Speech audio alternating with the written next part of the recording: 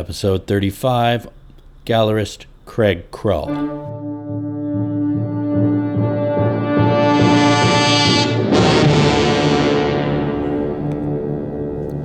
My name is Michael Delgado, and I'm your host.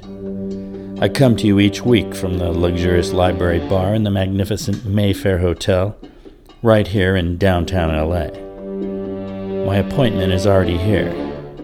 He's in a jovial conversation with the bartender. He sips a single malt scotch. Neat. He's clad in a California Rockers uniform. All black jacket, black tee, black jeans, setting off his slick-back silver mane and his unlaced Converse. It's time to meet. You know Geiger's bookstore across the street? I think I may have passed it. You know Geiger by sight? Geiger's in his early 40s, medium height, fattish, soft all over, Charlie Chan mustache, well-dressed, wears a black hat, affects a knowledge of antiques and hasn't any. And, oh, yes, I think his left eye is glass. Hello. Hello. Hello! My guest tonight is Craig Krull. Craig has been an engine of the LA art scene for over 30 years as a gallerist and a touchstone for LA-based artists since his days at the famous, some say infamous, Ace Gallery, to his time with Jan Turner Gallery, and then on his own with his eponymous Craig Krull Gallery, which this weekend is celebrating 25 years at the Bergamot Station Arts Complex, which, by the way, has a related celebration/holiday open house this weekend, December 14th, but more on that later. Craig currently represents 65 artists, and it's a who's who of LA artistry, from creatives such as Julian Wasser, who reflects Craig's early focus in photography, to such diverse community pillars as George Herms, Peter Alexander, Don Bacardi, Carlos Almaraz, Dennis Hopper, Astrid Preston, Alexis Smith, and far too many others to name. I caught up with Craig and asked him to reflect on, as well as project, on the LA art scene. You'll enjoy his quintessentially laid-back LA vibe and his insights. Please welcome Craig Krull. And then I'll just say, welcome Craig Krull. Okay. And you'll say... I am so happy that you invited me here. I am flipping out. Well, control yourself. Okay. Well, thank you for coming, especially coming down to downtown. Of course. When are we doing this? Is this now? Yeah, we're live. Oh, we're live now. We're going. Well, we could start over. I could say, welcome, Craig Krull. Well, thank you again. It's the second time around for having me, because I am honored. Let's put it that way. Oh, well, thank you very much. The fact that anyone gives a shit what I have to say means a lot to me. Well, don't go that far. Okay. No, it is really exciting to have you on, because I've been a fan for a long time. Oh, thank you. And, the gallery is, it's got a who's who of Southern California artists now. And so I was curious, and you're celebrating almost 30 years at this, right? Well, 25 years at Bergamot. Okay. We opened it. We were one of the founding galleries in '94, and so everybody who was there originally is celebrating this fall. And in fact, on the 14th of December, we have a little holiday Bergamot 25th. Oh, there you go. Well, there's a shout out. Happening. What time is that? It's all day. That's a Saturday. All day, Saturday the 14th. Yeah. Oh, a week from... This Saturday. This Saturday, right. This Saturday. So I was, there the entire time at Bergamot. I'm still there. I plan to never leave. People ask me, and I'm never leaving. I'm never leaving Bergamot Station. I will probably die in that building. And then before that, I was in West Hollywood. I was... my first gallery was called Turner Krull Gallery. And it was in partnership with my then employer, Jan Turner. Right. And that was on Melrose next to the old Cafe Figaro. All right. Well, so how did you get involved in being a gallerist? Did you where did it go wrong? Well, my mom... Well, okay, here we go. I've pretty much answered this question 100 times, but my mom's an artist, and I have to give credit to her. Oh, is that right? Yeah, because, I used to sit in her studio and watch her make art, and we would sit and talk and talk and talk and talk. It was just one of the great memories of my childhood, really, to listen to her talk and just be at peace watching someone make art. And then I started to take classes in the local local community college, Saddleback College. I was down in Orange County then. And even while I was still in high school, I was taking classes. I was very obsessed. And then started studying art history at Cal State Long Beach and at UCLA. And basically, when I was at UCLA doing my master's, I got a job at Ace Gallery. And it was pretty exciting. My first day on the job, I met Billy Wilder. Yeah. Okay. Yeah, the very first day. Yeah, I was selling books, and Billy Wilder came in, and you know that commercial they used to have with the American Express card where they would go, and it would spell out the person's name. He handed me his green American Express card, and it was Billy Wilder. And that was pretty cool. He was buying books? Or he was buying a book, and I was taught by my employer, Doug Christmas, that was before you had a swipe. You had to actually pick up the phone and a rotary call and get approval on your credit card. And here's Billy Wilder standing here, and I had a call. I was trying to do my job with my first day. Dialing and Mr. Wilder's like, "What the fuck? What are you doing?" I'm Billy Wilder. So I was like, "Okay, sir. So that was my first day at Ace Gallery. And then right next door was Gemini. Right. And literally right there that day, Roy Lichtenstein was making prints. David Hockney was making prints. And I'm not going back to UCLA. Here I am. This is where I want to be. That was the turn. That was really a turning point. Those were the two places to be. Yeah. And then right across the street was Ma Maison, and Wolfgang Puck was the head chef. Sure. I mean, those were pretty cool days. Yeah. So, I met a lot of people at Ace Gallery. It was a great experience. At that time, like I told you earlier, I was his only employee. Me and Doug. That was it. Okay. What is he doing now? I don't know. He's working privately. I know that. And, Ace Gallery went bankrupt. Right, yeah. So I don't know. I have a very good relationship with Doug, and I have a lot of respect for him. And, we had a few times where we shouted at each other. Sure. There were some interesting things, but I learned a lot from him. I mean, I learned a lot from him. I learned how to, what he called Zen the gallery. One time Ponzo was coming, and he just looked at me and said, "Zen the gallery," which means make it perfect. Right. We have this, you just make this gallery. Well, I remember. It was like, the installations were incredible. Oh, well, that's what that's what, his legacy will be his vision. Yeah. Regardless of whether he paid a bill or an artist or went to, bankrupt or whatever, he had a vision that is pretty much unsurpassed by any dealer in LA. I mean, he did some very risk-taking things. Yeah, we ran that space almost like a public service. I mean, putting those installations in a huge expense. He's one of the great art dealers of Southern California. But sadly, there was some, a lot of things happened. So. Yeah, well, a lot of people not terribly happy. No. So your own space, you started. You were with Jan, but then you started. I was with Jan Turner, and I was her gallery director. Started there in '88, and then we moved right at the break of the recession in the early '90s. I mean, we moved to a new space at 9006 Melrose next to Cafe Figaro in '91, and that was when this massive recession hit and everything just fell apart. And I said to her as we moved, we had this mezzanine space upstairs, and I said, "I've always wanted my own gallery. I think I want that upstairs as my gallery." And it was kind of a bold thing to say to your boss, that you want half her space for your own gallery. And she looked at me and said, "Well, okay, do your thing, and I'll still run my gallery downstairs, but you can do your thing upstairs." And it was, it was time we were all just looking to survive, really, because the recession was so horrible. Right. And we were just willing to work together to make it happen. And it was called Turner Kroll Gallery. Yeah. And I was upstairs, and it was all photos. The caveat, which I agreed to, and I proposed, and she agreed to, was that in order to not be in direct competition with her downstairs, that my gallery upstairs would be purely photography, and so it would be a complement.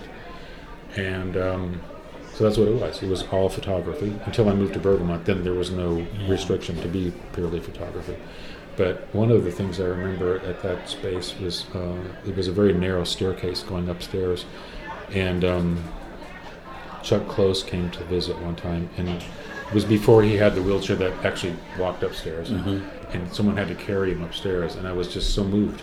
Yeah. He asked someone to carry him upstairs to see my space, and I was, I was in awe. Yeah. It was such a beautiful thing. Anyway. So well, you must have a lot of stories like that. Yeah. From years and years. Yeah, I mean, so many. It's been great. I mean, the time has just. Where's it gone? I used to be the new kid on the block. Right. I mean, the year I opened my gallery, Paul Kopeikin, Steve Cohen, Rose Gallery, Peter Fetterman, and me. We all opened the same year, 91. Yeah. All 5 of those photo galleries opened simultaneously. Oh, wow. And it was partially because of the recession. All of the big, giant paintings that were being sold in the 80s, nobody was spending that money anymore, and they were thinking, wow, I can get an Edward Weston for $5,000. Why should I spend $60,000 on this painting by someone who's just, So the photo market had not been exploited or explored at all. I mean, there were, Stephen White and G. Ray Hawkins were the only, kind of games in town in photography. And so the photo world exploded in the 90s. And so we were all at the right place at the right time in that regard. And you had an affinity for it, or did you just... Yeah. Oh, yeah. No, I definitely was always interested in photography. When I was with Jan, I curated some shows. One was called Neue Sachlichkeit Photography, which was German objectivity in the 20s. And I did another show about photo collage. And I did another show, probably one of the shows I'm most proud of that I curated was called Action Performance in the Photograph. And that was at Turner Crawl, Jan Turner. And it was a show about the relationship of photography to performance art, which really hadn't been done before. It was a show that demonstrated that in the beginning, with photographs of Rauschenberg doing a performance of his, I think it was called Pelican, where he's skating, with a big fan. Then it developed into people performing for the camera, which was what I was after, that kind of relationship. And then, of course, Yves Klein was the cover, because The Leap into the Void was photographed and made entirely for the camera. That was all doctored, that photograph. Oh, really? Yeah, he made 2 photographs. He made one of him jumping, and then he made another one with the street empty, and he put them together, because in the original photograph, he was being caught by his judo partners. So it was a created, thing. And then we did a gallery, a symposium, and it was great. I had Chris Burden, Paul McCarthy, Carolee Schneemann, Alan Capro, and they all talked about how they integrated the idea of photography into performance. So, anyway. And so where's photography now in the age of Instagram? You know what? It's just my own personal taste, but I'm really not that excited about photography anymore. I don't really show that much photography. I mean, I was really interested in the 90s and showing people who really hadn't been shown much in LA, like Robert Adams and William Eggleston and Dennis Hopper. And I don't know, it got a little redundant in the 2000s. And I just kind of lost interest in photography in general. So don't ask me what photography is now. The only photographers that I really work with now, I work with the estate of Julius Schulman, which I have. I worked with Julius the last 20 years of his life. Julian Wasser, great LA photographer. John Humble, just a few, not too many anymore, really. Yeah. I haven't seen much photography either of late. I didn't know that I think it is sort of problematic in when everything's so digitized. Yeah, well, I mean, I think that's, for all the positives and negatives of Instagram, I think everyone's become a better photographer because of it. I really do. I mean, it doesn't devalue photography. I think it just means that a lot of people are training their eye, in a way that was not available to them. When you take a picture, hopefully you think about it and you frame it, and you give it a little consideration. And every time you do that, you're learning something. And that's all anything is, for me, that's all anything is about, is practice. You do something over and over again, you learn something. Yeah, you hope. Yeah, you hope. And so I think that's one of the great things about Instagram. My daughters are both great photographers. Yeah. Because they do it all the time. They do it all day long. And it's what it is. It's like that 10,000 hour rule where you do something for that long and you become an expert at it. Right. It's all going so fast that it will hopefully will eventually catch up and be able to, someone will do a study of that, how, the Instagram or the phone photography has, they used to say television was the biggest invention that changed the 20th century, but the phone. Yeah. Oh my God. For sure. It doesn't even compare to the phone. So what do you got going on now?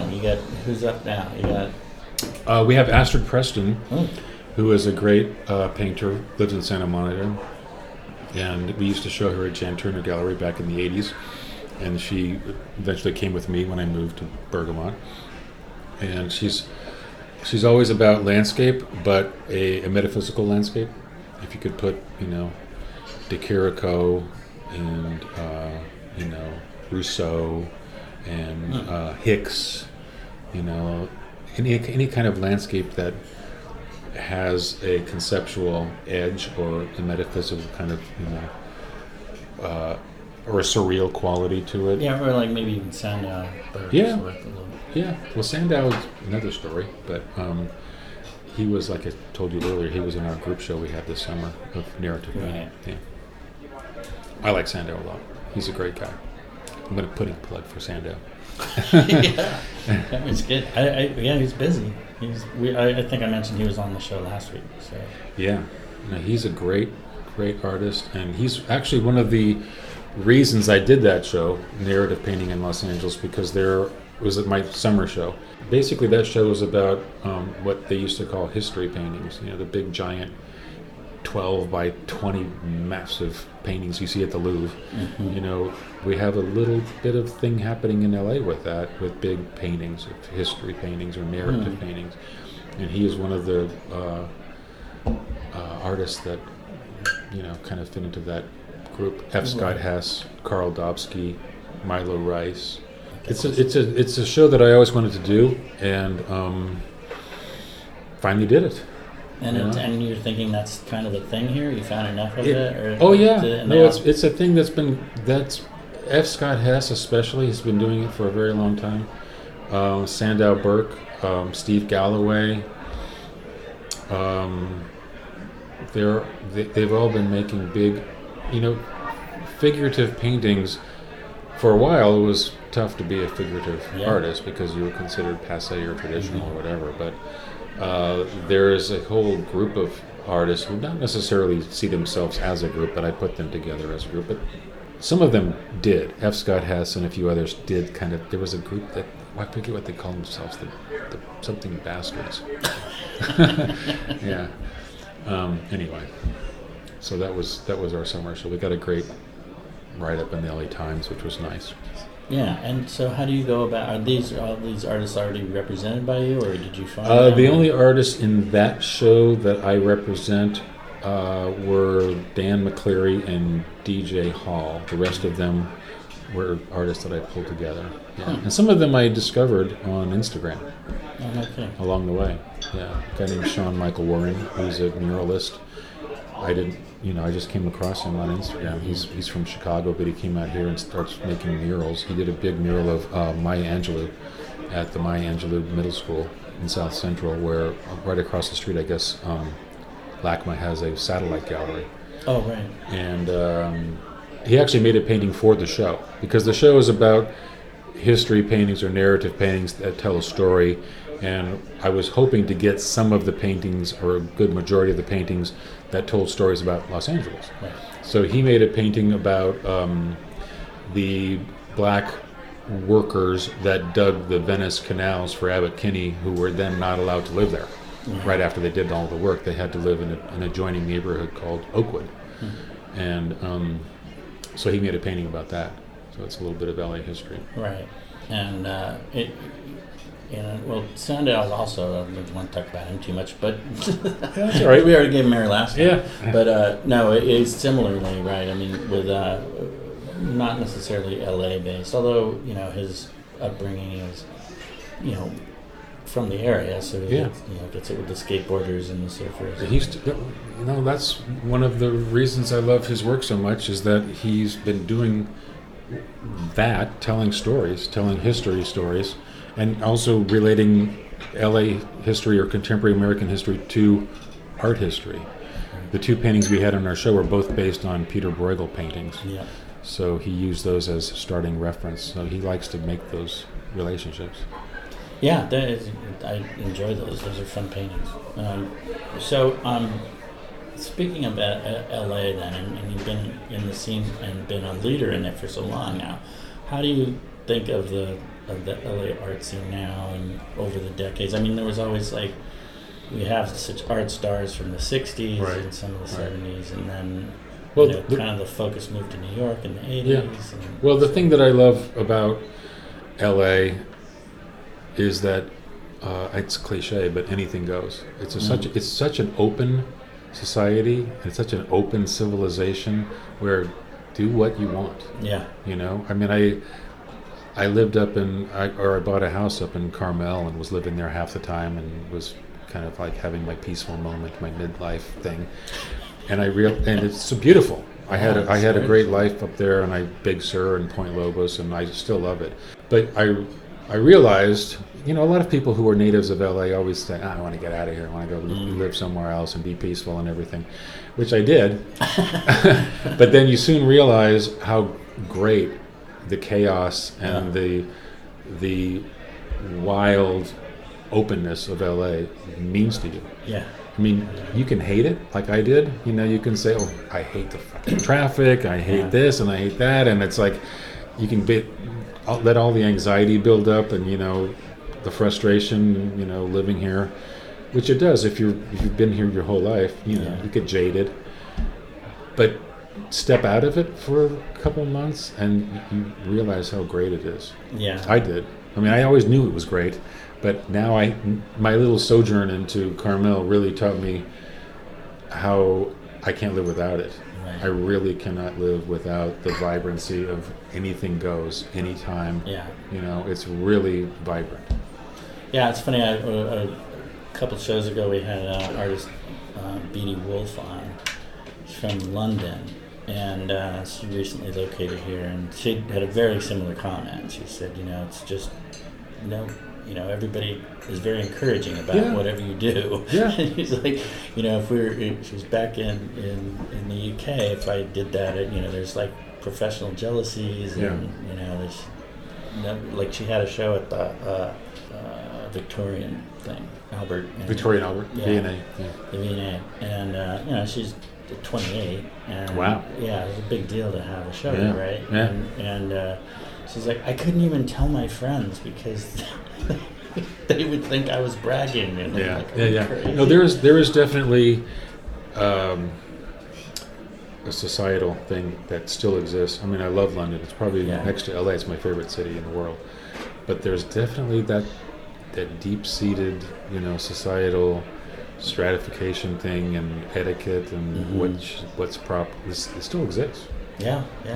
So, So she, to your point, or she feels the same, that that there's kind of a sense of freedom here, and so in terms of the actual scene, though, my own experience has been that people are moving here from San Francisco, and now even more. So I'm seeing people from Brooklyn. They weren't necessarily, that wasn't their home, but they tried to make art there, and they're like, no, it's better to be here, and that there's so much of it going on, which I see a lot too. You see tons of these, tons of artists and art spaces and everything, which is great, but then a lot of it's not very good. Oh God, yeah. Well, yeah. That's true.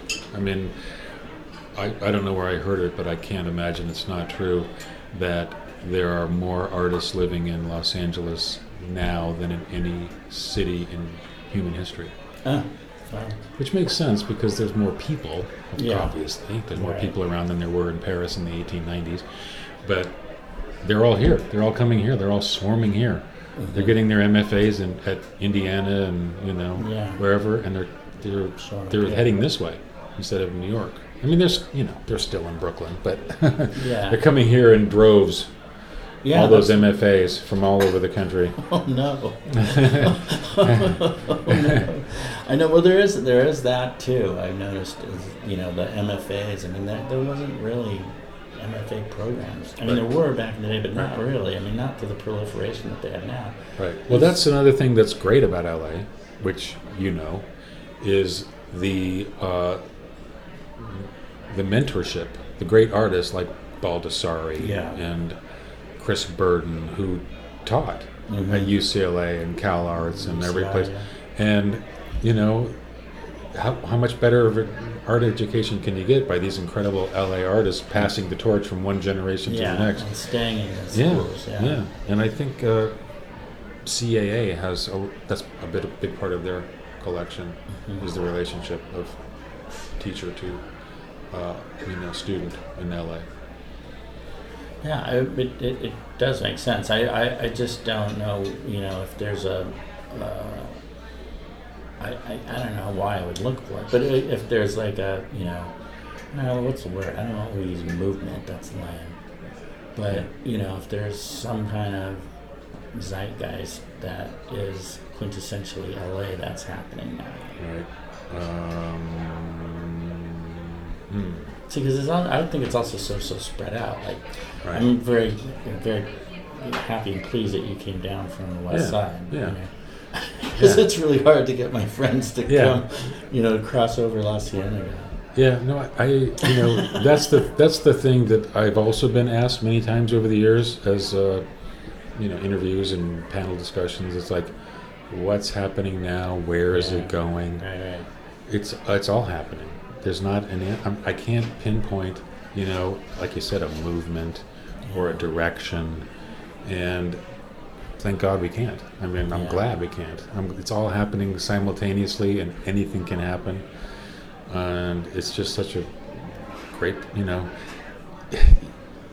as an art historian, you always talk about, wouldn't it be great to have lived in Paris in the 1890s with Toulouse-Lautrec walking around and wow, or Picasso in the 20s, or New York at the Tavern and Jackson Pollock.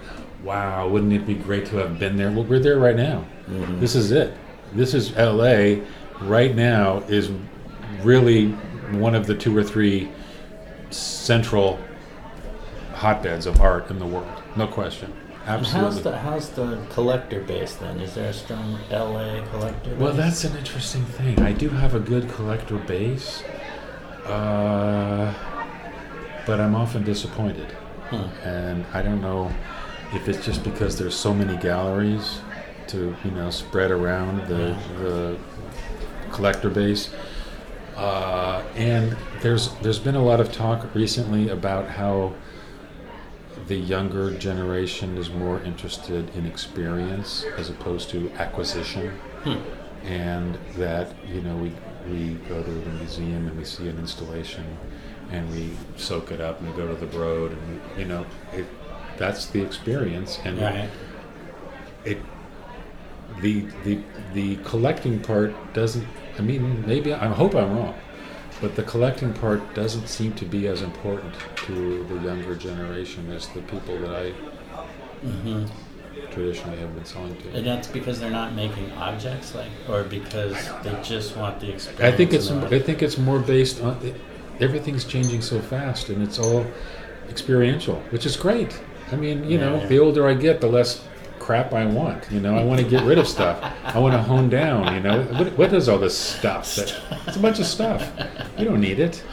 But I think a lot of younger people, you know, probably think that they can experience music and performance and museums and, you know, have that a part of their life without buy it and bring it home and hang it on their wall. And maybe it's an old-fashioned, I don't know, maybe we'll see. We'll see where it Yeah, goes. that's an interesting thought. I hadn't thought about it that way. I mean, I know, you know, my day job is in advertising and branding and such, and that is the experiential thing is just huge. You know, people figured out that, you know, everybody with their phone and their ability to contact whoever, Right. we're going to get you much better reach than on spending the money. Sadly, on one TV. of the things that I will comment on that I have noticed as a result of that is the Instagram wall and the exhibitions that are based on the Instagram selfie, and that is kind of superficial to me. Yeah, But absolutely. I see a lot of the that. curation for the selfie. Yeah, and that's, I don't know, that's just capitalizing. That's, I don't know, it rubs me the wrong way. Yeah, no, Creating a scenario just so someone can take a picture. right. The same picture that 10,000 people are going to take in Well, as front long of as the they angel post it. wings. The angel So- wings on the wall Yeah, that you yeah. see everywhere. Yeah, well, but I mean, even the you know, the Infinity Room, which is super cool at the Broad, it was super cool and Yeah. stuff too. But it was also kind of a little suspect in that regard. Yeah, you know? I definitely am suspect of all of that. I come from a traditional art historical background. I appreciate all aspects of art history, and I really, craft and beauty are still important to me. Right. And the making of an object that has some soul is important to me. You know, soul in a work of art is important. Yeah. You know, just to be sarcastic and cynical and jaded and cute and, you know, conceptual, and it's like a one-liner. It's like a joke that's a one-liner, and you get it, and then haha, Right. we're done with that. Right.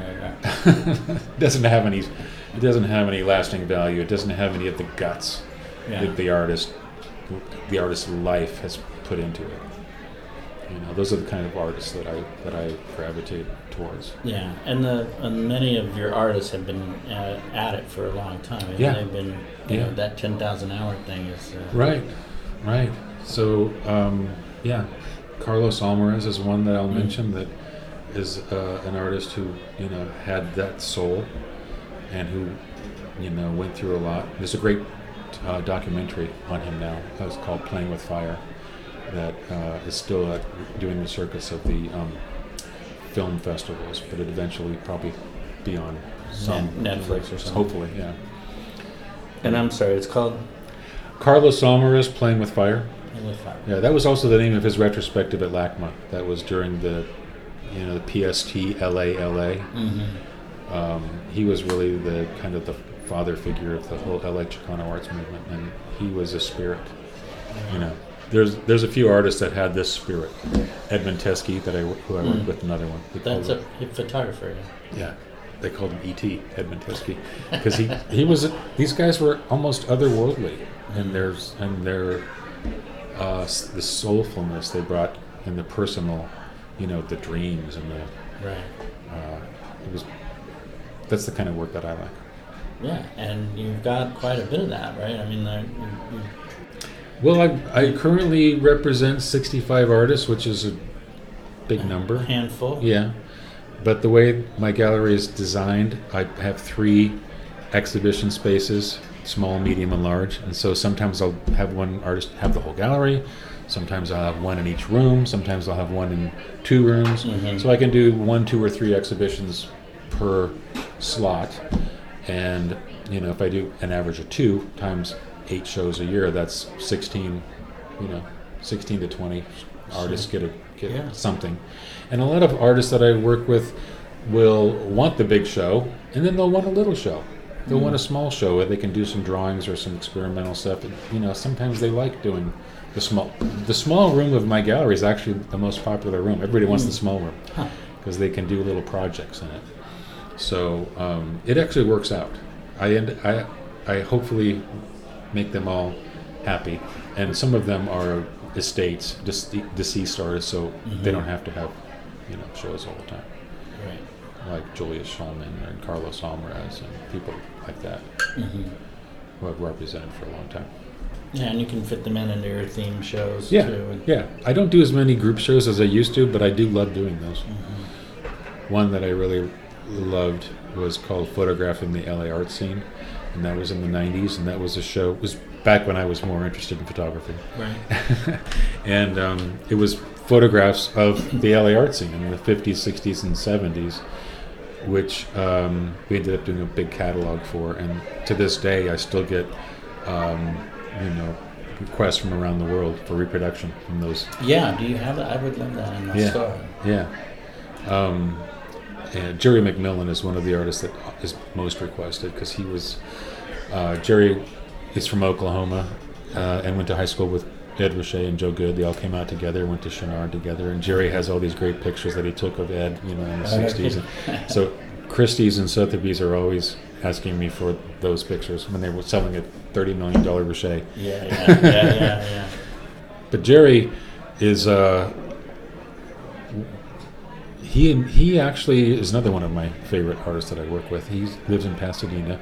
He like I said, is from Oklahoma, and he was really the inventor of what they call photo sculpture. There was a show that Peter Bunnell did at MoMA in 72, called Photography into Sculpture, and it had people like Robert Heineken and Jerry. Jerry is credited with creating the first photo sculpture, a sculpture made out of a photograph, and that was in '63. And so that's one aspect of Jerry's work. And the other aspect of Jerry's work is he used to take pictures of artists. And he created what I would call a one-shot performance photograph that represented an artist in a conceptual way. He did the great Judy Chicago photograph where she's sitting in a boxing ring and she's got a sweatshirt that says Judy Chicago, and she's about to go in the boxing ring and fight. And that was the first time she used the word Judy Chicago because her name was Judy Garowitz. And so she changed her name, and Jerry said, oh, Judy, she's always a scrapper. She's always a fighter. She was like one of the only women in that male-dominated art world back then.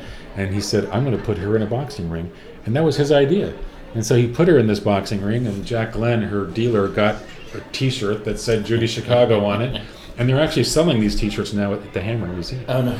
Yeah, so that's how iconic it's become, and it was Jerry's idea, and so that's the kind of artist conceptual, promotional thing that he came up with, and he also photographed Ed Ruscha in bed with two women, and it was an ad in Art Forum, and on the bottom it says Ed Ruscha says goodbye to college joys.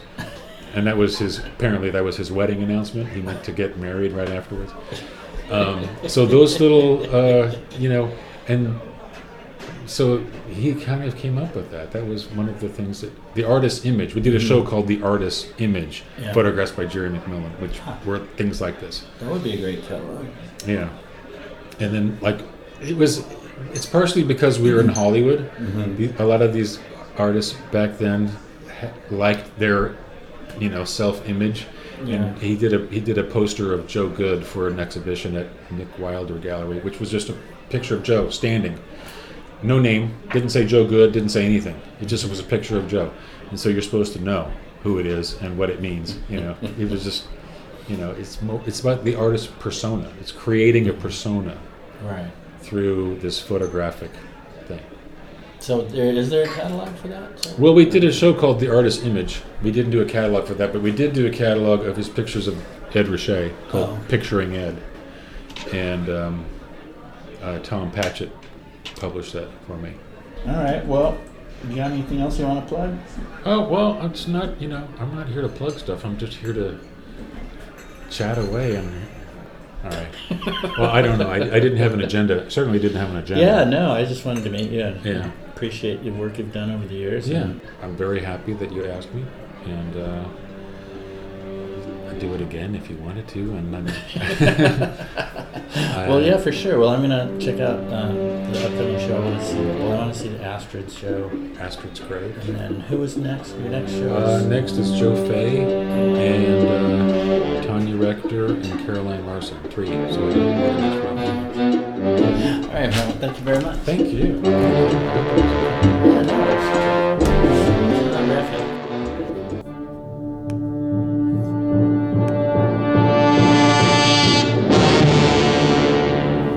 You've been listening to A.G. Geiger Presents, Tales from the LA Art Underworld. My guest tonight has been gallerist Craig Krull. You can learn more about Craig and his upcoming slate of amazing shows at craigkrullgallery.com. So that's Craig, C-R-A-I-G, Krull, K-R-U-L-L, gallery.com. And be sure to check out the Holiday Open House / 25th anniversary of Bergamot Station. It's this Saturday, December 14th, and it's all day. There's more information at bergamotstation.com. A.G. Geiger Presents is produced by me, Michael Delgado, in conjunction with the Mayfair Hotel, music and artist management company Regime 72, and A.G. Geiger Fine Art Books. Check us out at mayfairla.com, regime72.com, and aggeiger.com. Thanks for listening.